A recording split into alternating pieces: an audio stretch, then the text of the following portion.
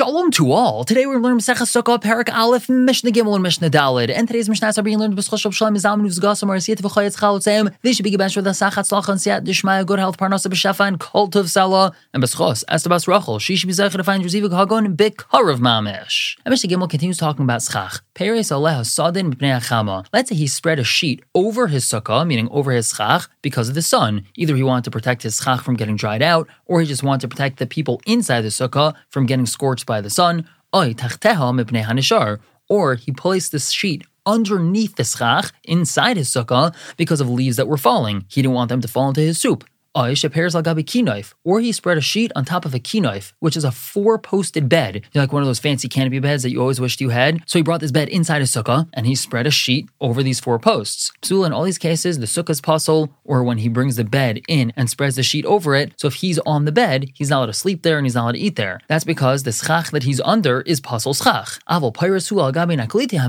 But he could spread a sheet on top of an aklite hamita. Now this is a different type of canopy bed, but it's not a 4-posted bed, it's a 2-posted canopy bed. These 2 posts are situated in the middle of the headboard and the middle of the footboard, and when he spreads the sheet across them, it's kind of like a tent or like a teepee, meaning it reaches a point at the top and then drapes over the 2 sides of the bed. And that's not considered like an oil, which is a halachic way of saying a roof, meaning it's not considered like a halachic roof over his head that now separates between him and the kosher Succah. So in a way that could be compared to like a person wrapping a blanket over their head and sitting in the sukkah, that wouldn't be a problem, obviously.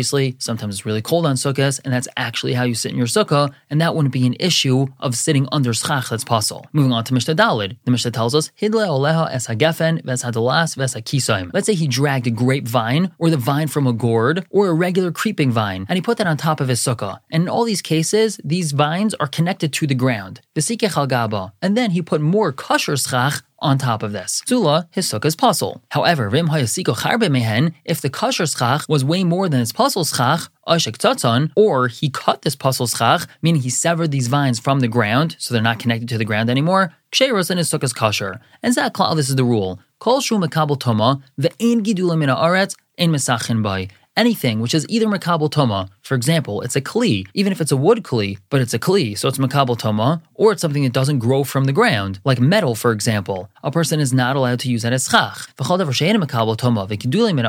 Anything that's not makabel toma and it grows from the ground, for example, a stick or a branch, one could use it as Succah. We're going to stop here for the day, but pick up tomorrow with Mishnah Hey and Vav, continuing to talk about Succah. For now, everyone should have a wonderful day.